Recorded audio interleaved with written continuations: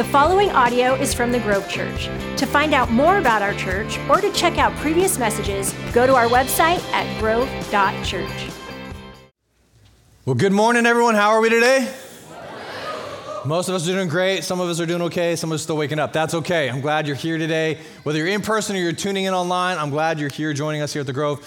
My name is Aaron. I'm one of the pastors here at the Grove Church. I get the opportunity of jumping in to our to Study the Bible series. Pastor Nick is gone. He is sick at home with a pretty bad head cold. So I do want to take a moment and pray for him, our lead pastor. But maybe you're aware of this. Maybe you're not here in Marysville. There was kind of a situation, incident last night. I know there's been a lot of kind of angst coming in for some of our community members and some of our church families. So I want to take a moment and pray for that as well today before we jump into God's word, because I believe prayer is powerful. So let's take a moment and pray today. God, we thank you for the opportunity to gather. I thank you for your grace. I thank you for your mercy. And I thank you for your presence. Lord, I ask that you would continue to work and bring peace to many of our hearts in this room as we're having navigated or been aware of the situations that's happened here locally within our own town and city, Marysville. I pray your blessing. I pray your peace over your people. And God, I thank you that it reminds us of our community needs you, Jesus. There's a lot of brokenness in the world. And so, Lord, I pray you would show up powerfully and radically in ways and transform lives. Lord, I pray community members in neighborhoods, locally and even throughout Marysville, would come to find you in the hope of Jesus, that the situations or the attitudes or the actions they're taking, God, that they would begin they would come to the realization that these are worthless endeavors. And so I pray that you would bring transformation. I pray you to bring hope and peace. I thank you that you call us as the Grove Church to carry the weight and to go into the community to share the love of Jesus. So Lord, would you show up today? I pray your peace over your people. And God, we do pray for Pastor Nick while he's at home. I pray your touch over his body, Lord. I pray this head cold would weaken and diminish in the name of Jesus. You are the healer. You are the God who gives us peace. So would you show up and be who you say you are to us, your people today? In Jesus' name, we thank you. And amen. I was going to continue praying for the message, and then I kind of stumbled over my words, so you're welcome for that. But I'm excited. We're going to be in John chapter 5, so if you brought your Bibles, go ahead and turn to John chapter 5. As you turn there, I just have a couple questions for us to get us started. Have you ever observed a professional doing something that is just out of this world incredible, but then when you kind of evaluate their own home life or the way that they live their lives doesn't always necessarily line up with their profession? Let me give you a couple examples. Let's go, and I'm trying to pick universal things. We've tried to be very not pointing fingers at anybody, so please don't be offended. But maybe a landscaper who knows how to manicure lawns beautifully, multiple tiers of retaining walls, a beautiful water feature. But then you go to their house and you see it's mossy, it's patchy, a lot like my yard right now. There's not a lot of thought or wherewithal. There's not a lot of care given to their own personal lawn. Maybe you've ever seen this or noticed this. Another example is, and I'm looking up so I don't look at anybody, is maybe a dietitian, right? Maybe they know all the effects and the impacts of eating properly, fueling your body with the right things to produce the healthiest lifestyle, but yet they live their life on junk food, or they live their life on sweets and treats like my own lifestyle is. I love sweets. But have you ever observed those things? And then let's get a little personal, right? Some of us are like, shots fired. Why are you taking low blows like that? I'll turn the arrow inward. Have you ever noticed a pastor or known a pastor who can get up on a platform and speak an incredible message, leading people to the hope and the truth of the gospel, only to when you go home, you find that their lives are living differently? Have you ever observed situations or circumstances like this? And let's be honest, we don't have to go very far or look very hard to realize the dynamic at play where we say one thing and we're doing another.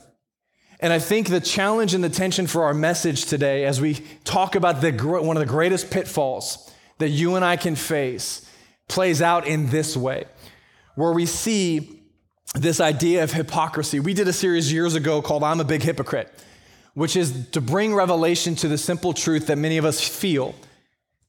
We can relate to hypocrisy in one way, shape, or form, right? If we were to evaluate our lives, and we're our own worst critics, so we evaluate our lives, we realize what I say doesn't always line up with what I do. And the challenge, I think, for us today when it comes to navigating this pitfall can be on display even more so, arguably throughout history. I think one of the most prominent pictures of this contrast can draw all the way back to Jesus' day and the religious leadership. Think about it for a second. The religious leaders are individuals who devoted their lives to understanding Scripture. They memorized the first 5 books of the Old Testament, the law.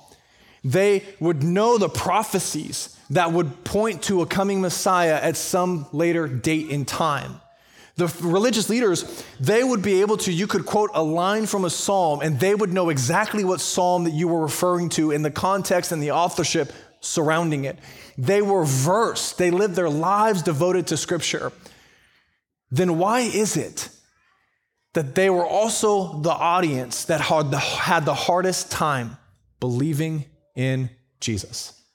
Have you ever thought about that? Or have you been like me where I read these thoughts or I see these things and at a distance I just shake my head saying, dude, how could you miss that, dummy? Like how could you knew what the messianic prophecies were and you still missed it? Man, I would never do that. No one's ever said that, only me, right? But the reality is think about it. If they were devout studiers of the word and they missed it, why? How? That scares me a bit because I've not devoted my entire life like they have. I don't have the first 5 books of the Bible memorized. I can tell you Genesis 1:1, in the beginning God created the heavens and the earth. And somewhere along the lines he said that it was good. Right? I can quote some verses, but I don't have things memorized like the religious leadership of Jesus' day. So let's ask the question, why? Ironically, as you study the Bible, you can find out reasons why. And there's more than 4, but I want to share 4 that are fairly relevant for us in our topic today in our series. And the first one is that we find in Scripture that they loved the praise of men. Why did they miss it? Because they loved the praise of men rather than the praise of God. In John chapter 12, verse 43, we see this passage that says simply this: for they loved human praise more than praise from God. In John 5, verse 44, it says, Jesus speaking directly to the Pharisees, to the religious leaders, says, you accept glory from one another, but do not seek the glory that comes from the only God. The religious leaders were more concerned with what their peers were saying about them than what God's truth said to them. They were more concerned about being accepted by their friends and by the community of people than they were about belonging to God's family and living according to the truth. Devout studies of Scripture cared more about people and what they said than about what God said. Why would they miss it? It starts there. Another reason why they missed it is they loved their positions of authority instead of living and serving with hearts of humility. See, in Matthew chapter 7 or 23, verses 1 through 7, we see this. It says, then Jesus said to the crowds and to his disciples, the teachers of the law and the Pharisees sit in Moses' seat. This is a big deal. Moses' seat is a very highly esteemed place of authority because Moses would lead and direct God's people back in late Genesis, Exodus. He led them out of Exodus. It was, I guess, actually Exodus, sorry. Moses led God's people, judged and provided direction on how to live, what to do, how to engage certain circumstances. So Moses would sit and be the judge for God's people. So Jesus is affirming their position and their authority. And he says they sit in Moses' seat, so be careful to do everything they tell you. Jesus affirms their authority. Jesus affirms their knowledge. Jesus continues and says this, but do not do what they do, for they do not practice what they preach.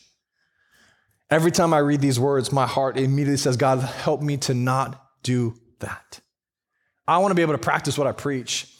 I want to be able to speak what God's word says, but not walk away like it didn't change my life. He continues on and says that they tie up heavy and cumbersome loads and put them on other people's shoulders, but they themselves are not willing to lift a finger to move them. It says everything they do is done for people to see. They make the phylacteries wide and the tassels on their garments long. He's referring to the robes that they wore.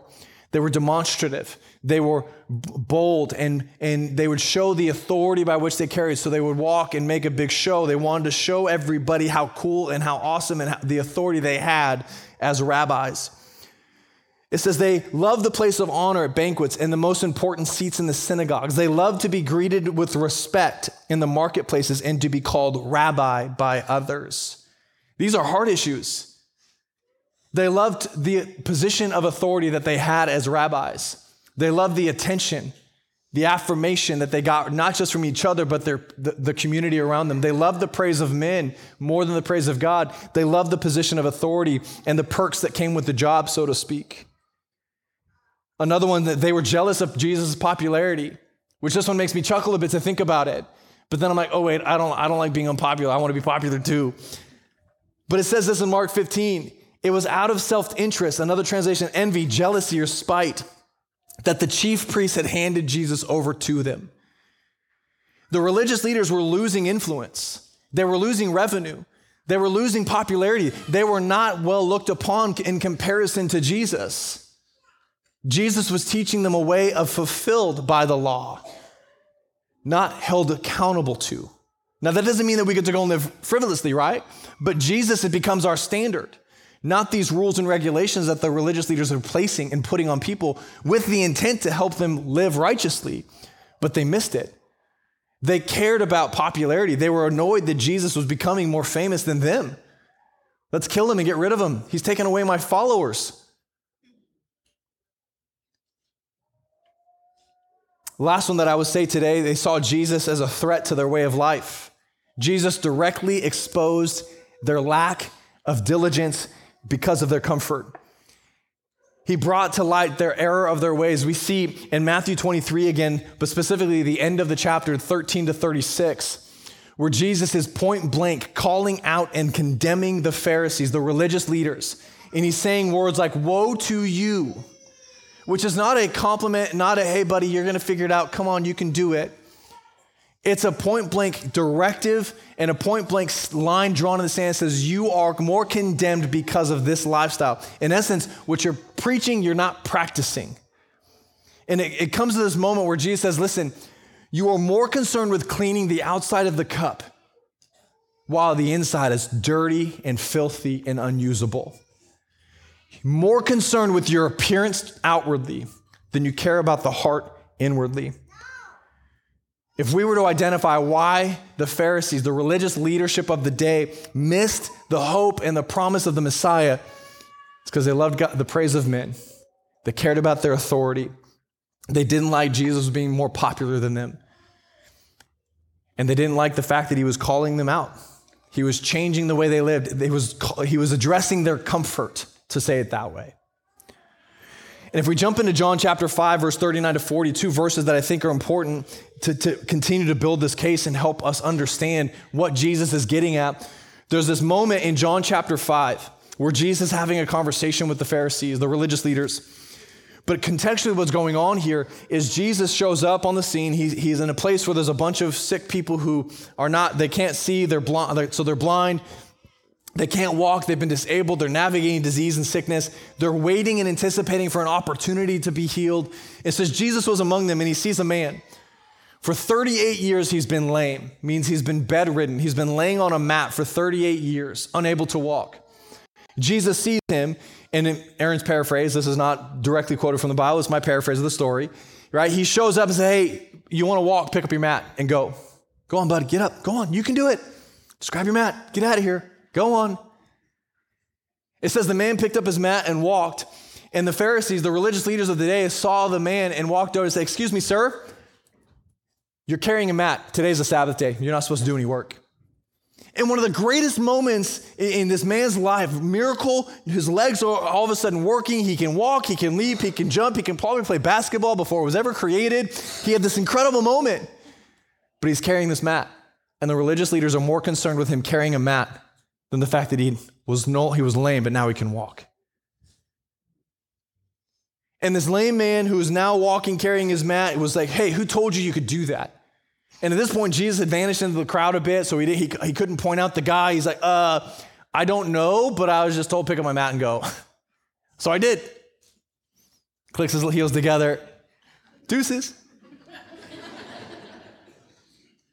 Continues on as the story kind of unfolds. Jesus shows up, again, circles back to the man and says, hey, you're well. Awesome. Now go and sin no more, or worse things will happen. And Jesus is alluding to eternity. He's alluding to a life filled with hopelessness. So go and sin no more. Live righteously. Take what God has done in bringing healing to your legs and live in glory in response to his goodness.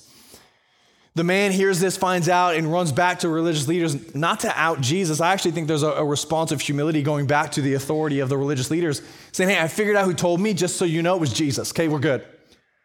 Religious leaders get all up in arms. Jesus, all he does is heal on the Sabbath. What a punk. Finds Jesus. It says their intent was then to persecute Christ. And their greater intent, which we know, was to kill Jesus at one point. And in this discourse where these religious leaders are talking to Christ, this is what we have. It's a much bigger discourse, but these two verses are relevant for us today. It says this, you study the scriptures diligently. These are Jesus' words to religious leaders, because you think that in them you have eternal life. These are the very scriptures that testify about me, yet you refuse to come to me to have life. The very thing Jesus was calling them out for. You know these words. You study the scriptures. They're pointing to me. Yet you have more hope in what they say about eternal life than the fact that it's pointing to a person who gives eternal life. This dynamic at play, this hypocrisy at play, this pride that has welled up in these religious leaders was the very reason they missed Jesus. I love what the Life Application Study Bible says about these two verses. It says the religious leaders knew that what the Bible said, but failed to apply its word to their lives. They knew the teaching of scriptures, but failed to see the Messiah to whom the scriptures pointed. They knew the rules, but missed the Savior. Entrenched in their own religious system, they refused to let the Son of God change their lives. Don't become so involved in practice.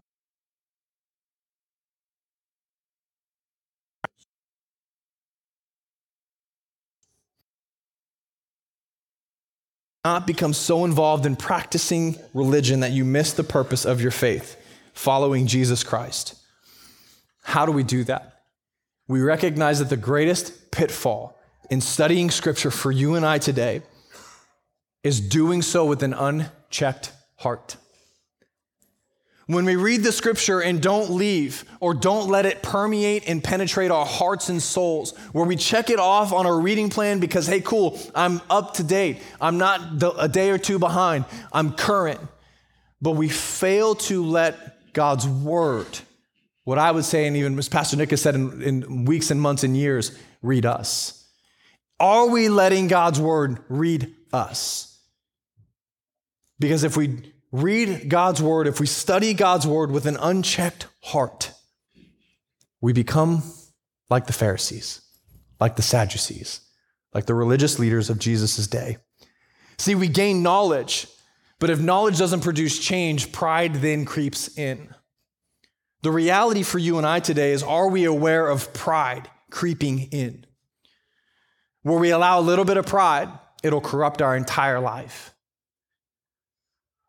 As a pastor, many of us, even as pastors here, have seen what happens to individuals when they read God's word without being checked by God's word. And the result is pretty simple. They become more judgmental. People become more judgmental and less gracious. That'll speak for itself. I'm more critical of how others are living their lives, and I'm a whole lot less gracious. There's no hope for you. Turn or burn. Good luck. I know the way. Sorry. We become more critical, more judgmental, and less gracious. When we study God's word with an unchecked heart, we become smarter, we gain a whole lot of knowledge, but we become colder. I don't have time for you. You know what? There's a hope and there's a Savior, but I ain't got time to tell you about him, so maybe one day when I'm not busy studying. We miss the warmth.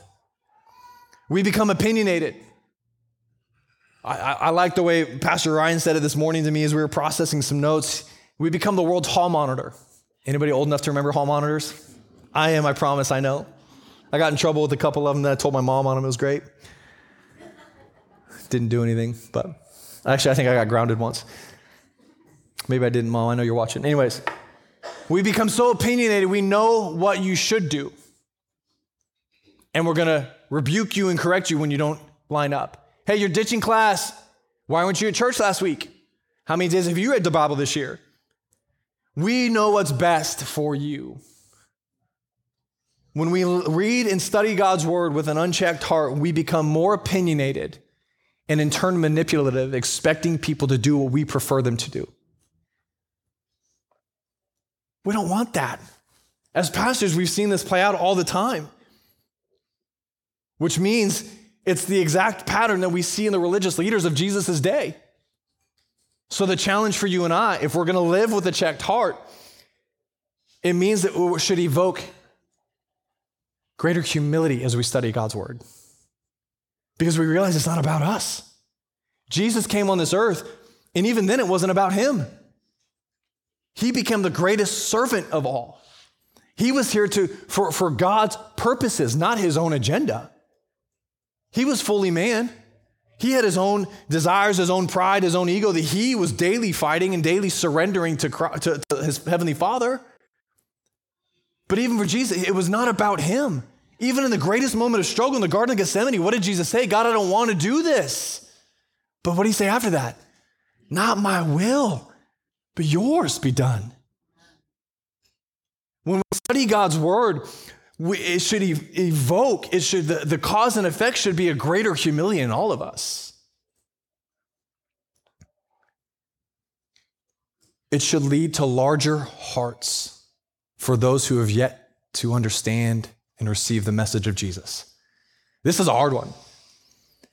It should lead us to walk with more grace and compassion for those who have yet to hear about the hope of Jesus. Can I be honest with you? Am I allowed to do that today? It's a whole lot easier to sit back and condemn. It's a whole lot easier to look and see, man, you're not living up to a biblical standard. You need Jesus. But as I read the Bible, man, it wrecks me to realize, Jesus, you came in John 3:17 so that the world not would be condemned, but they would be saved. Is that my attitude towards people? And wanting to present the gospel to them? And wanting to love them and care for them? Do I want them to see the hope of Jesus, or do I want them to feel condemned because they're not living up to a standard? When I study the Bible, it should convict me to have grace towards individuals who have yet to understand this message that I'm daily being challenged to understand. We should be people of warmth, of joy, of peace, of trust, hope, gentleness, kindness, faithfulness, self-control. That's called the fruit of the Spirit, Galatians 6.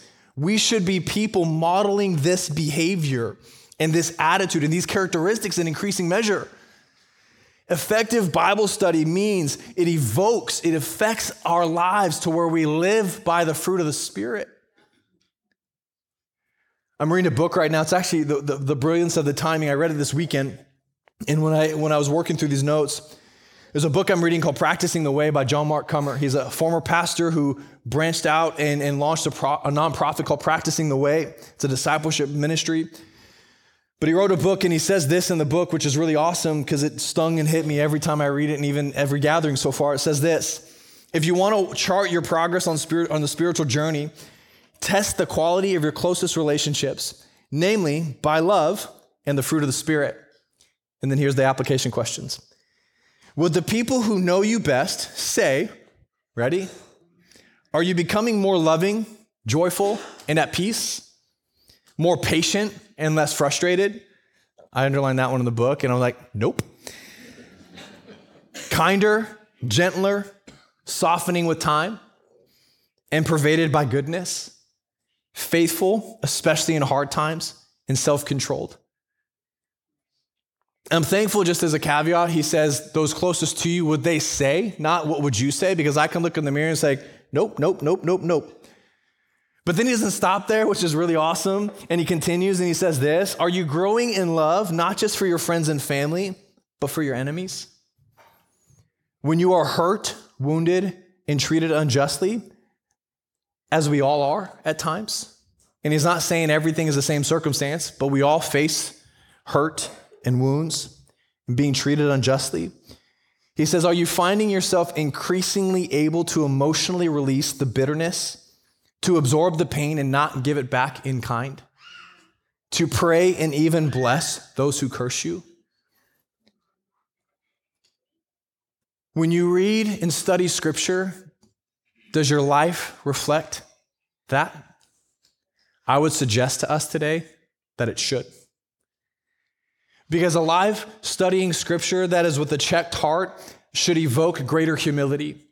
It should equate to larger compassion and understanding for those who have yet to understand the message of the gospel. It should cause warmth and love and the characteristics of the fruit of the Spirit in increasing measure for each of us. Because our lives should be reflecting in increasing measure daily the hope and love of Jesus. And it makes me stop and pause and step back for a second. And I look at the whole of what the Grove Church is doing. What are we trying to accomplish within Marysville, Snohomish County, and Washington State? And we're building a building.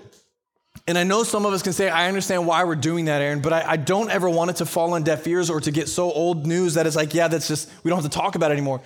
We're not building a building so we have this incredible facility and we say, hey, check it out, the Grove Church, we finally arrived. Let's sit back in our comfy new seats and have a great time together. We're not trying to create a bigger space so all of us can circle the wagon together and be together as a church family. We're building a new auditorium because we're trying to make room for those who have yet to cross the line of faith, who know that there's a God who loves them like crazy. Amen. We're building a new building because we care deeply about the lost being found, because Jesus says, I'd go after the one and leave the 99. Amen. That's why we're doing this.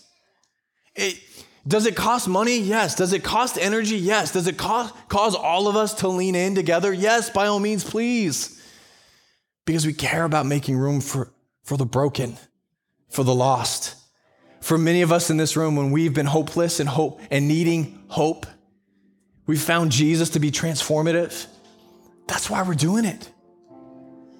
It causes us as the Grove Church to remember to walk in grace, to be welcoming, loving people, to not be content coming in, sitting down, having my coffee, not saying hi to a single person in the lobby. Challenge accepted. Do it. Leave today, say hi to someone, get to know someone, ask for a name. Maybe you've met the person a dozen times, ask it again. Let's walk with humility. We're not about having our own seats. We're imperfect Jesus-loving people. There's a reason we don't let you embroider a name on a seat or put a sign in a parking spot, because it's not about you.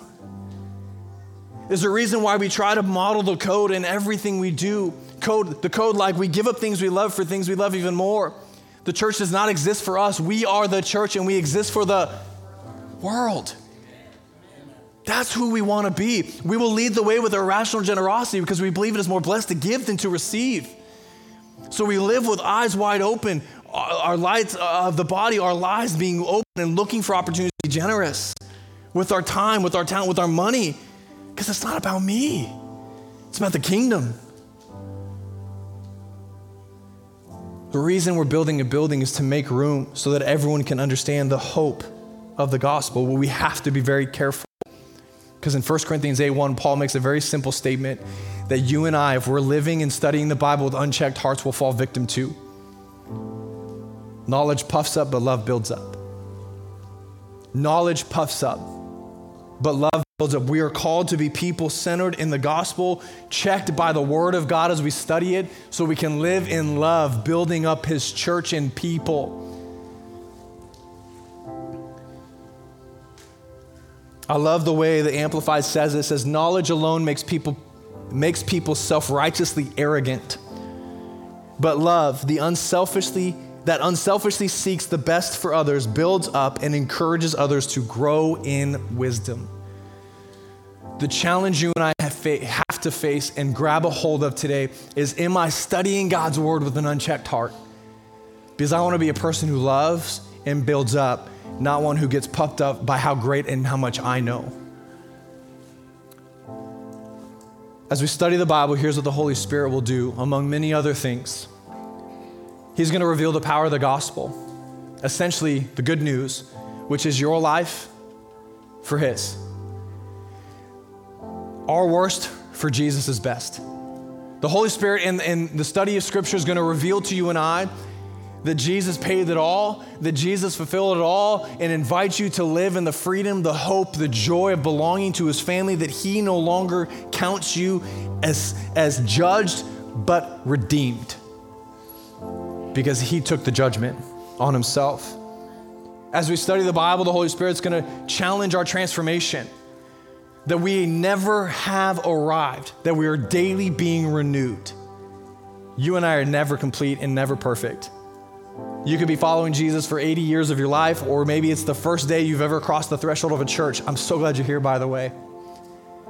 But we're never incomplete. The transformative power of the gospel is still at work in our lives. And as we study Scripture, the Holy Spirit's going to bring things to mind to help you understand the transforming power of truth. And I love that the Holy Spirit, as we study Scripture, is going to remind us of our daily hope in him. Because I'll be honest with you, you hear messages sometimes, and like I said earlier, I'm my own worst critic. I walk out beating myself up, I gotta be better, I gotta be a better dad, I gotta be a better husband, I gotta be better, I just gotta be better. And I feel so overwhelmed, and where do I even begin? But as I study Scripture and the Holy Spirit does his job and it reminds me of the hope that I have in Jesus alone, it's not about me, it's about him. I can walk out with joy saying, God, I'm not a perfect work yet. There's grace. There's joy in the journey. I'm imperfect. I'm not growing in being patient and less frustrated. Help me. Because I have hope in Jesus. He's not done. He who began a good work in you is faithful to complete it. As we read Scripture with checked hearts, there's hope. There's transformation. There's joy. My question to you today is, how's your heart? Are you studying God's word unchecked? Are you being transformed by checking your heart with Scripture and the Holy Spirit doing his job, and you inviting the Holy Spirit to read you and challenge you? Psalm 139 is a great psalm. And I love at the end of Psalm 139, it says, search me, O God, and test me. See if there's any anxious way in me. If I'm going to challenge you to have homework moving into this next week, is as you study the Bible this week, it would be start and end with Psalm 139. And make it a prayerful moment where you say, God, Holy Spirit, search me and test me. See if there's any anxious way in me. You're taking your life and putting it in comparison to the standard of Scripture. And you're inviting the Holy Spirit to say, here I am, show me what doesn't line up. And give me the humility and the boldness and the audacity to follow and trust in you. Because we're called as followers of Jesus to study his word with a check in our hearts, not unchecked, so we guard against the pride that will creep in. Let me pray for you today. God, I thank you for who you are. I thank you for the hope that we have in you and you alone, Jesus. And I pray you'd be with us. I pray you would guide us and guide our thoughts, guide our hearts. Help us to yield to you, to be filled with your grace and your hope and your peace. I pray you would guard and protect, but also lead us and give us the courage to follow you faithfully. In Jesus' name I pray. Amen. Thank you for listening to the Grove Church Message Podcast. To keep up to date with us, like us on Facebook, follow us on Instagram, or check us out at our website, grove.church.